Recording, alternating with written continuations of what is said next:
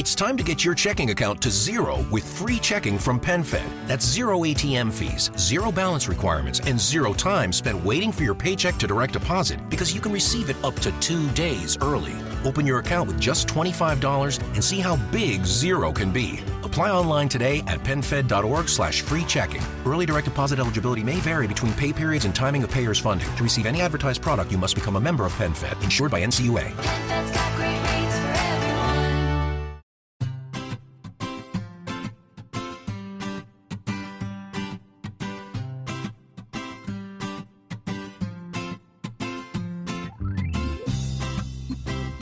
Bienvenidos al capítulo 102 de Perspectiva, un podcast de Milcar FM donde analizamos cada semana todas las decisiones y estrategias de las empresas que nos rodean.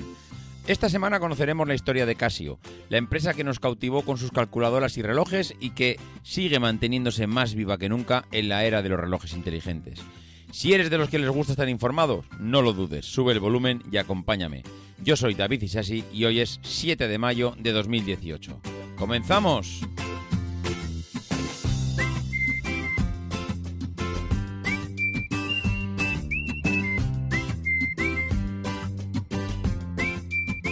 Muy buenas a todos, ¿cómo estamos? Pues aquí estamos, una semana más, capítulo 102 y hablando de una empresa que desde luego, si a más de uno y a más de dos nos preguntan 3, 4, 5 años después de, no sé, iba a decir, de que arrancó todo este boom tecnológico, todo este tema de, no sé, los smartwatch, los wearables, todos estos dispositivos que llevamos encima, y que han hecho que empecemos a dejar de lado algunas que otras empresas y alguna que otra empresa que también ha quebrado, pues víctima un poco de estos nuevos tiempos. Si muchos de nosotros nos preguntan si CASIO, que son esos, vamos, el que me diga que no conoce un CASIO que alguna vez en su vida no ha tenido uno, es que no puede tener más de 15 años.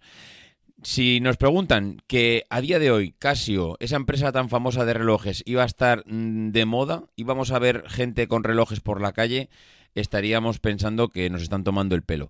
Pues a día de hoy CASIO sigue siendo una empresa que sigue ganando dinero, sigue fiel a su filosofía, sigue manteniendo los mismos valores de en un principio y sigue vendiendo relojes principalmente.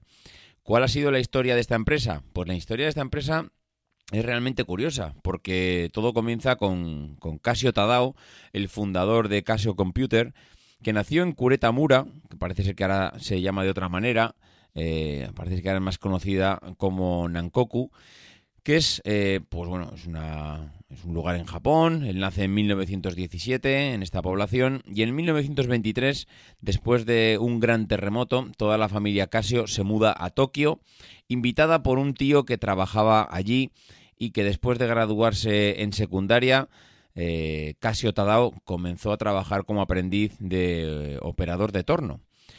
Parece que el dueño de la fábrica pues reconoció las habilidades de Tadao y le animó a que estudiara ya pues en una universidad, la Universidad de Waseda, mientras trabajaba en la fábrica. Esto, bueno, a día de hoy, y con la cultura que tenemos nosotros aquí en Europa, supongo que en América pasará lo mismo, pero en Asia y concretamente en Japón todavía parece que, o por lo menos en esta época, había gente que reconocía el talento de las personas y era capaz de potenciarlo. Tantas veces que hablamos cuáles son los recorridos y los proyectos personales de las personas en las empresas, bueno, pues aquí tenemos un ejemplo muy claro. Alguien que reconoce el talento de otra persona, que tiene a su cargo y que le dice, oye, mira, tienes que estudiar.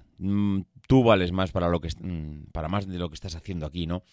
Le permite, le anima, le dice que estudie en la universidad y mientras Casio gana experiencia en una multitud de trabajos, haciendo ollas, sartenes, lámparas para bicicletas y que esto le llevaba gran parte de su día, bueno, pues al mismo tiempo que le llevaba gran parte de su día y le suponía un sacrificio, lo que también le estaba dando era un conocimiento y una reputación en el conocimiento de las piezas, que eso es lo que emplea en el futuro, el día de mañana, para hacer sus famosos relojes. En el año 46, Tadao estableció su propio negocio llamado CASIO Seisakuyu en Tokio, y con el fin de reparar máquinas emisoras de billetes de avión. Se ve que él ya era un emprendedor, ya le iba a la marcha, y en el 46 empieza ya montando su propio negocio. Gracias a esto, los 4 hermanos de la familia CASIO ponían en el año 46 los primeros ladrillos para que una de las empresas electrónicas de mayor éxito del mundo pues comenzase su andadura.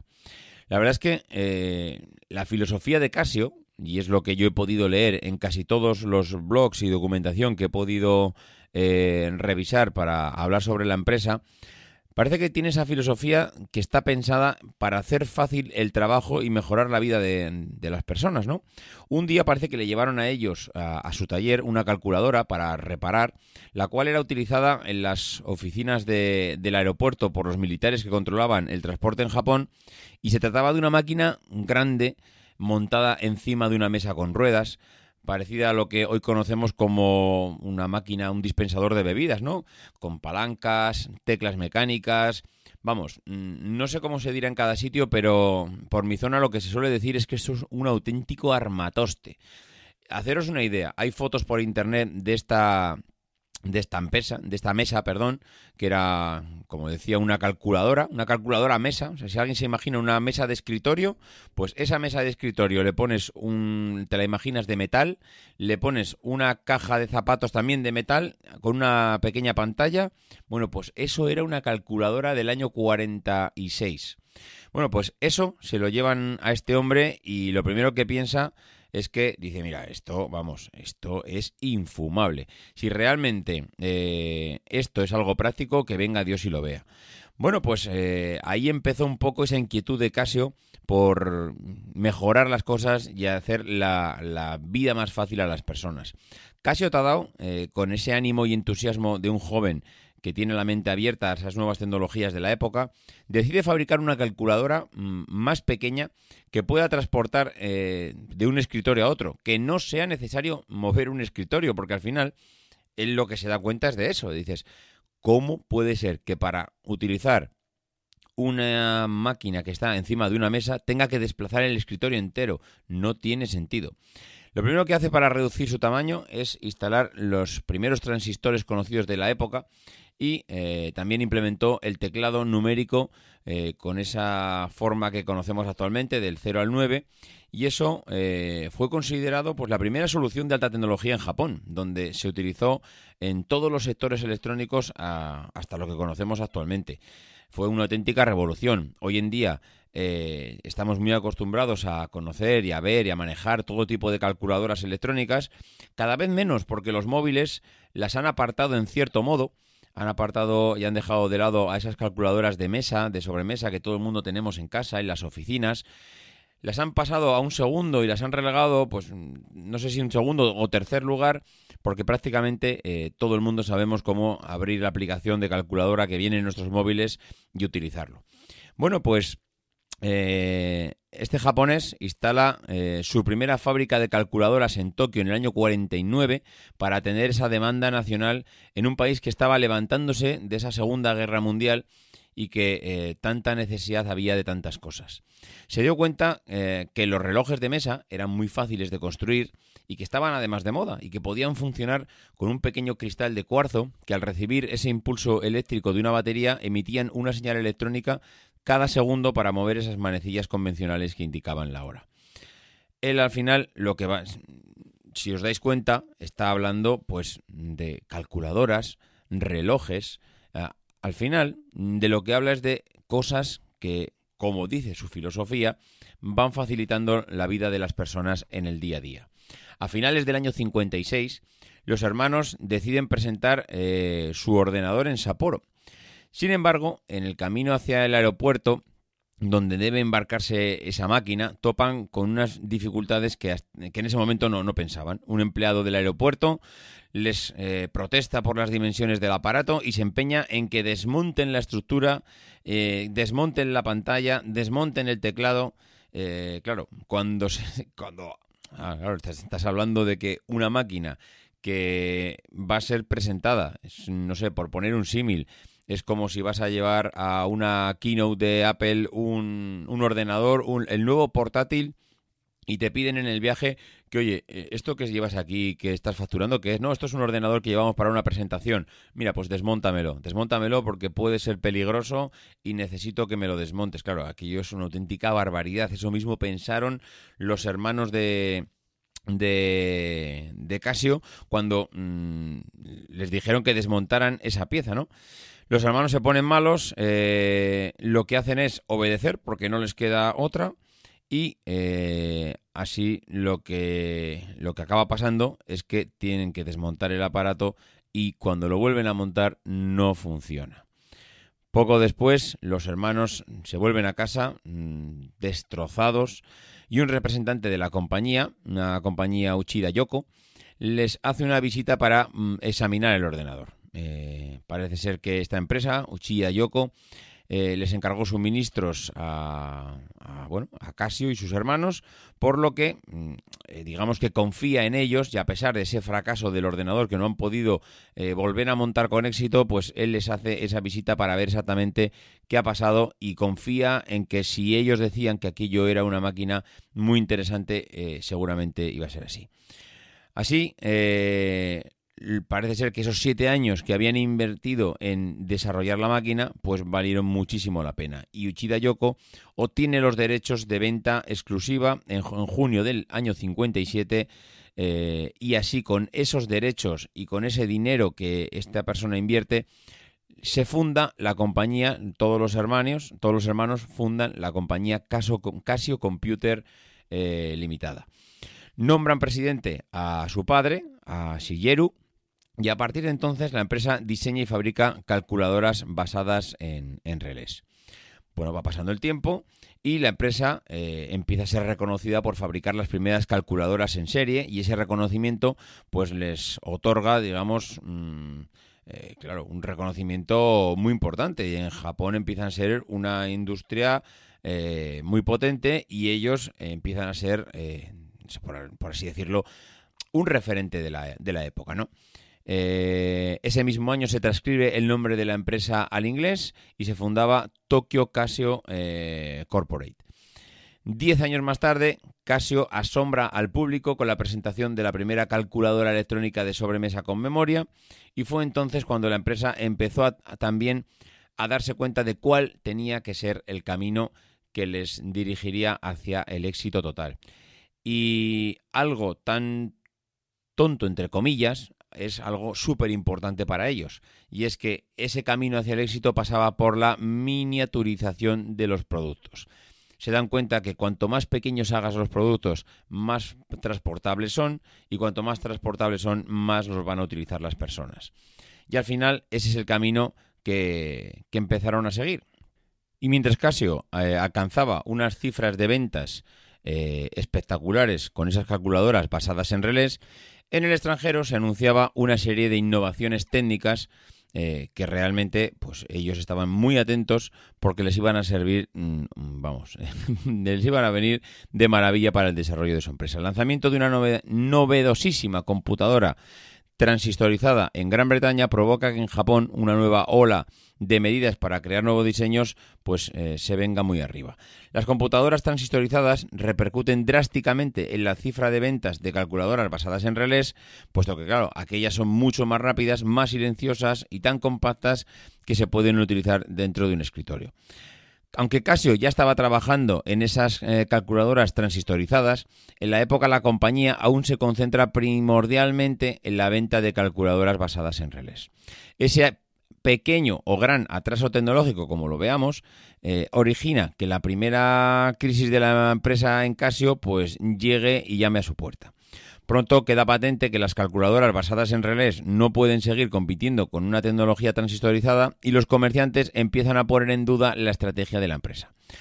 Finalmente, Casio decide presentar a los agentes de ventas una calculadora transistorizada aún en proceso de desarrollo. Ojo, esto no sé si sonará a lo que pasa hoy en día, que nos presentan cosas que realmente todavía no están en el mercado, que se presentan por intentar ser el primero, que se presentan por mantener un poco las acciones de la empresa en bolsa, que se presentan pues porque queremos correr demasiado y realmente hay cosas que todavía no están listas para lanzar al mercado.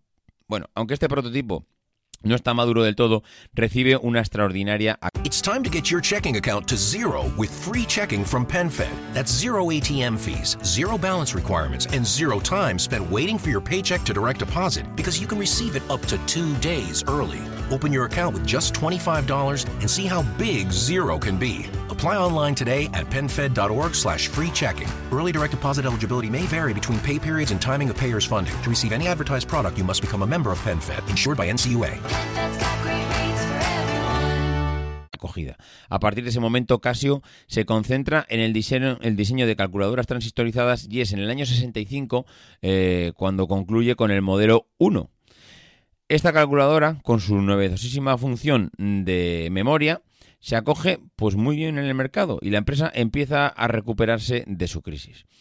Para poder asegurarse su manutención, pues Tadao y Toshio, que son los hermanos, trabajan durante el día en la fábrica que digamos que les suministra y durante la noche se dedican a diseñar su calculadora. Para perfeccionar el invento, pues consiguen o consideran todas las opiniones que pueden, toda la gente que conocen y que tienen cierta relevancia y con peso, la verdad que son gente que les asesora continuamente, y tras haber fabricado más de 10 prototipos crean la primera calculadora electrónica de Japón. Al año siguiente, los hermanos Casio presentaron su producto final a la empresa de artículos de oficina Busodo, que es una empresa japonesa, Busodo Corporation.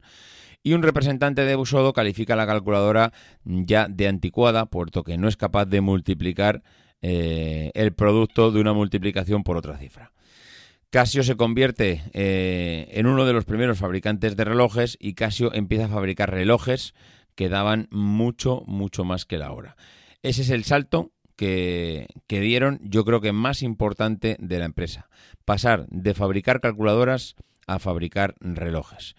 En el año 76 crea un reloj digital de pulsera con 10 funciones adicionales. 4 años más tarde consigue integrar una calculadora electrónica en un reloj, con lo cual aprovechaban todo ese know-how que habían tenido hasta ahora, porque al final hubiese sido una lástima que todo lo que habían aprendido sobre calculadoras se quedase perdido, y en cambio no, lo que hacen es aprovechar todo ese conocimiento que habían adquirido hasta ese momento para incorporarlo dentro de los relojes, que es en ese momento lo que ellos entienden que es hacia dónde va a ir su futuro.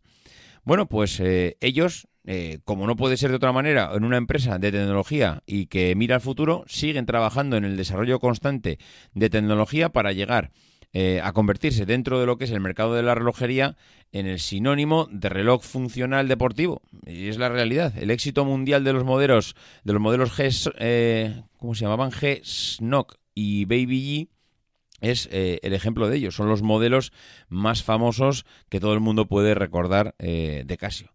En enero del 2007, Casio anuncia que había vendido ya 1.000 millones de calculadoras desde el año 65.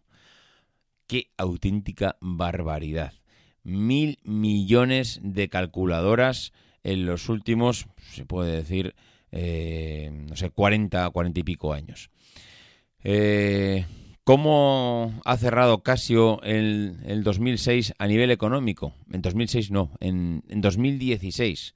Bueno, pues Casio, a pesar de lo que nos pueda parecer a muchos, es una empresa que tiene éxito, que está de moda, que es una empresa que a pesar de que los relojes y los smartwatches están ahora mismo por todas las esquinas y hay una lucha titánica entre Apple, Samsung, Fitbit y la que tú quieras, Casio sigue vendiendo sus relojes y cierra año tras año con crecimiento dentro de la empresa. El año pasado creo que cerró con un crecimiento cercano al 10%. Al final siguen siendo importantes para la marca mercados, pues evidentemente el latinoamericano, están muy implantados Argentina, Chile, Brasil, Colombia también es un país muy importante para ellos, pero lo importante para ellos no es tanto el posicionamiento a estas alturas de la película, porque ya están posicionados por cualquier parte del mundo, pero siguen siendo un reloj de moda, yo sigo viendo por la calle gente que lleva Casio y me sigue llamando la atención cómo la gente en este momento en el que estamos de avances de la electrónica, cómo todavía a la gente le gusta y que me parece muy respetable además, que le gusta este tipo de relojes muy sencillos, muy minimalistas, clásicos, yo creo que se les puede llamar clásicos y que en cierto modo lo mismo que hay gente que le gusta conducir un coche clásico, oye, ¿por qué no puede haber gente que le gusta tener un reloj clásico en la muñeca? Hay veces que nos volvemos locos con el tema de los relojes y seguramente lo que conocemos de toda la vida es lo que en muchas ocasiones sigue estando de moda. ¿Qué es lo que le motiva a una persona a comprar un Casio hoy en día? ¿Qué estrategia está siguiendo la empresa? No sé, qué diferenciación tienen con respecto a los demás? Bueno, pues un reloj Casio, es que hay cosas que me chocan mucho. A día de hoy sigue sin adaptarse automáticamente a los horarios de invierno y verano que nos rigen hoy en día en los países, ¿no? Ya sabéis que hay determinados países que seguimos cambiando los horarios en función de si es verano, invierno, adelantamos, retrasamos la hora. Bueno, pues los relojes Casio siguen sin poder hacer ese tipo de cambio bueno, sin poder. No es que no se pueda. Hoy en día con lo que se puede hacer de todo. Pero ellos siguen sin adaptar los relojes y siguen sin poder hacer eso. ¿Por qué? Porque entienden que ellos tienen que seguir ofreciendo algo sencillo y clásico. Su mecanismo sigue siendo hiper sencillo, entiendo que será hiper fácil y barato de fabricar. Evidentemente tú no puedes pedir por un reloj Casio 500 euros como se pide por un Apple Watch o cualquier otro reloj de Samsung, pero tienen claro que si quieren seguir vendiendo su reloj tienen que venderlo a un precio muy barato. Y eso precisamente es lo que hacen, mantener ese mecanismo sencillo que tanto les ha caracterizado. Bueno, tan sencillo que es que no tienes ni que echar un vistazo a las instrucciones. Cualquier persona a la que se lo regalan hoy en día apenas tardará, no sé, 5 o 10 segundos en descubrir cómo funcionan los 3 botones que tiene para cambiar la hora, para poner una alarma y poco más. Esto que para unas empresas decimos, qué maravilla, qué bien estudiado está el interfaz, no hace falta ni libro de instrucciones, no acompaña. Pues esto ya lo inventó Casio en su día. Un producto muy sencillo que precisamente triunfa por eso, porque no necesita ni libro de instrucciones. Ojo, yo no digo que no venga algo. Seguramente en un reloj Casio, seguramente cuando abres la caja aparecerá un pequeño manual de instrucciones, aunque sea básico porque están obligados por ley a ponerlo. Pero estoy casi seguro que nadie necesita leerse ese manual de instrucciones porque siguen conservando la misma funcionalidad que tenían en su día, pues para cambiar la hora, para cambiar el día de la semana y para poner una alarma. Porque pocas funciones más necesitan. Te dan el día, te dan la hora, te dan el número de mes y el día de la semana, emiten un pitido cada hora, que esto se puede desactivar o no, pero ojo que siguen emitiendo un pitido cada hora. La pantalla se puede iluminar en la oscuridad pulsando un botón. Ojo que esto en su día era una auténtica revolución, pero a día de hoy sigue siendo una característica principal del reloj. Se sigue iluminando en la oscuridad pulsando un botón. Disponen de un cronómetro, es resistente al agua y aunque está homologado para salpicaduras, parece ser que aguanta las inmersiones hasta 10 metros sin ningún problema. La verdad es que es espectacular cómo el producto es tan básico, y tan básico, que a la vez eso precisamente es lo que le hace seguir estando a día de hoy como punta de lanza de los relojes, digamos, no inteligentes. Pues hasta aquí lo que digamos, esas características, pero sigue habiendo cosas que, aunque parecen y pasan ya desapercibidas, para la gente sigue siendo importante. la duración de la batería es una de ellas. La duración de la batería dura siglos.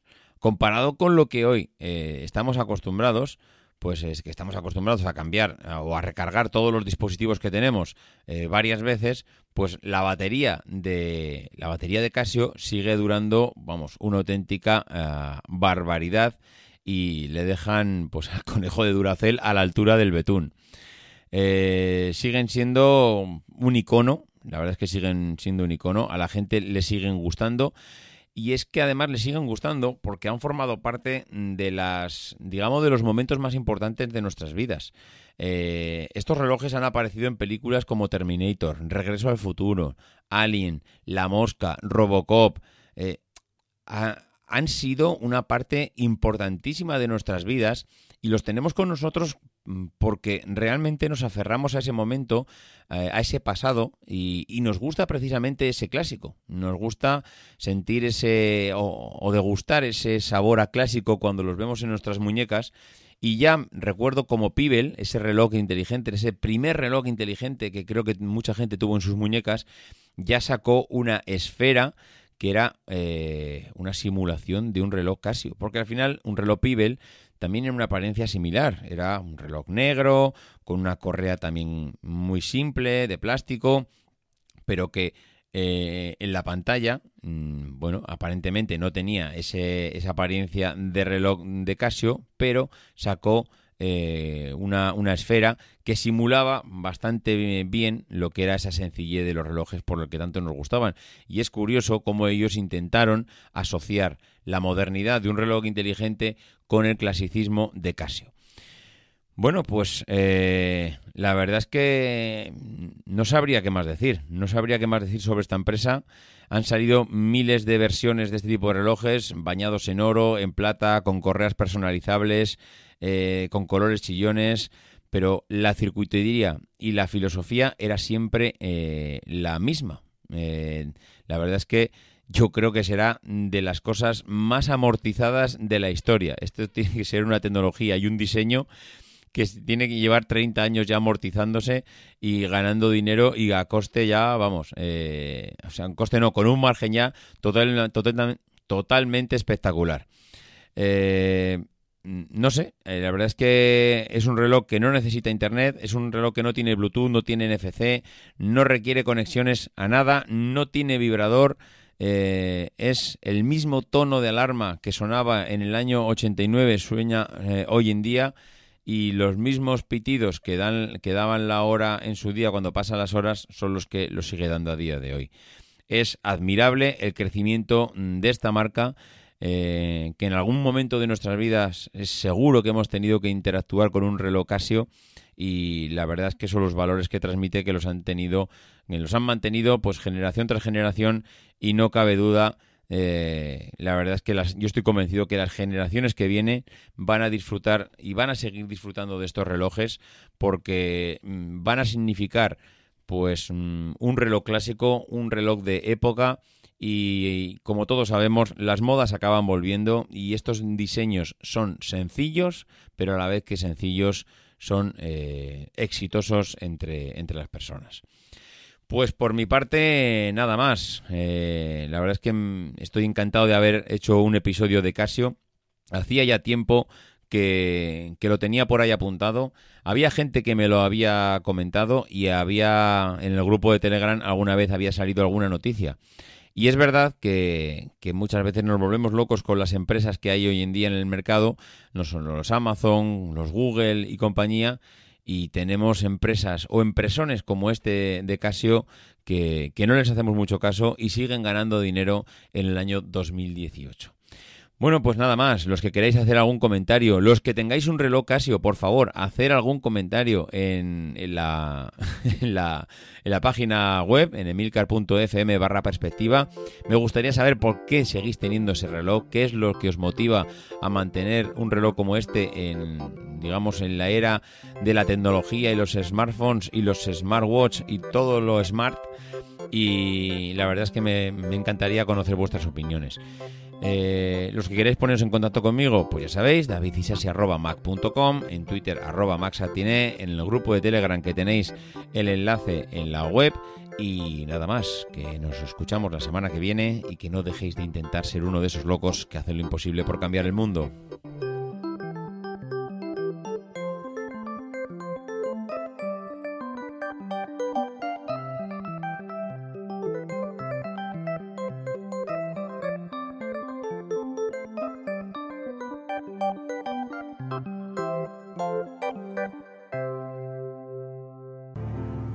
Because the people who are crazy enough to think they can change the world are the ones who do.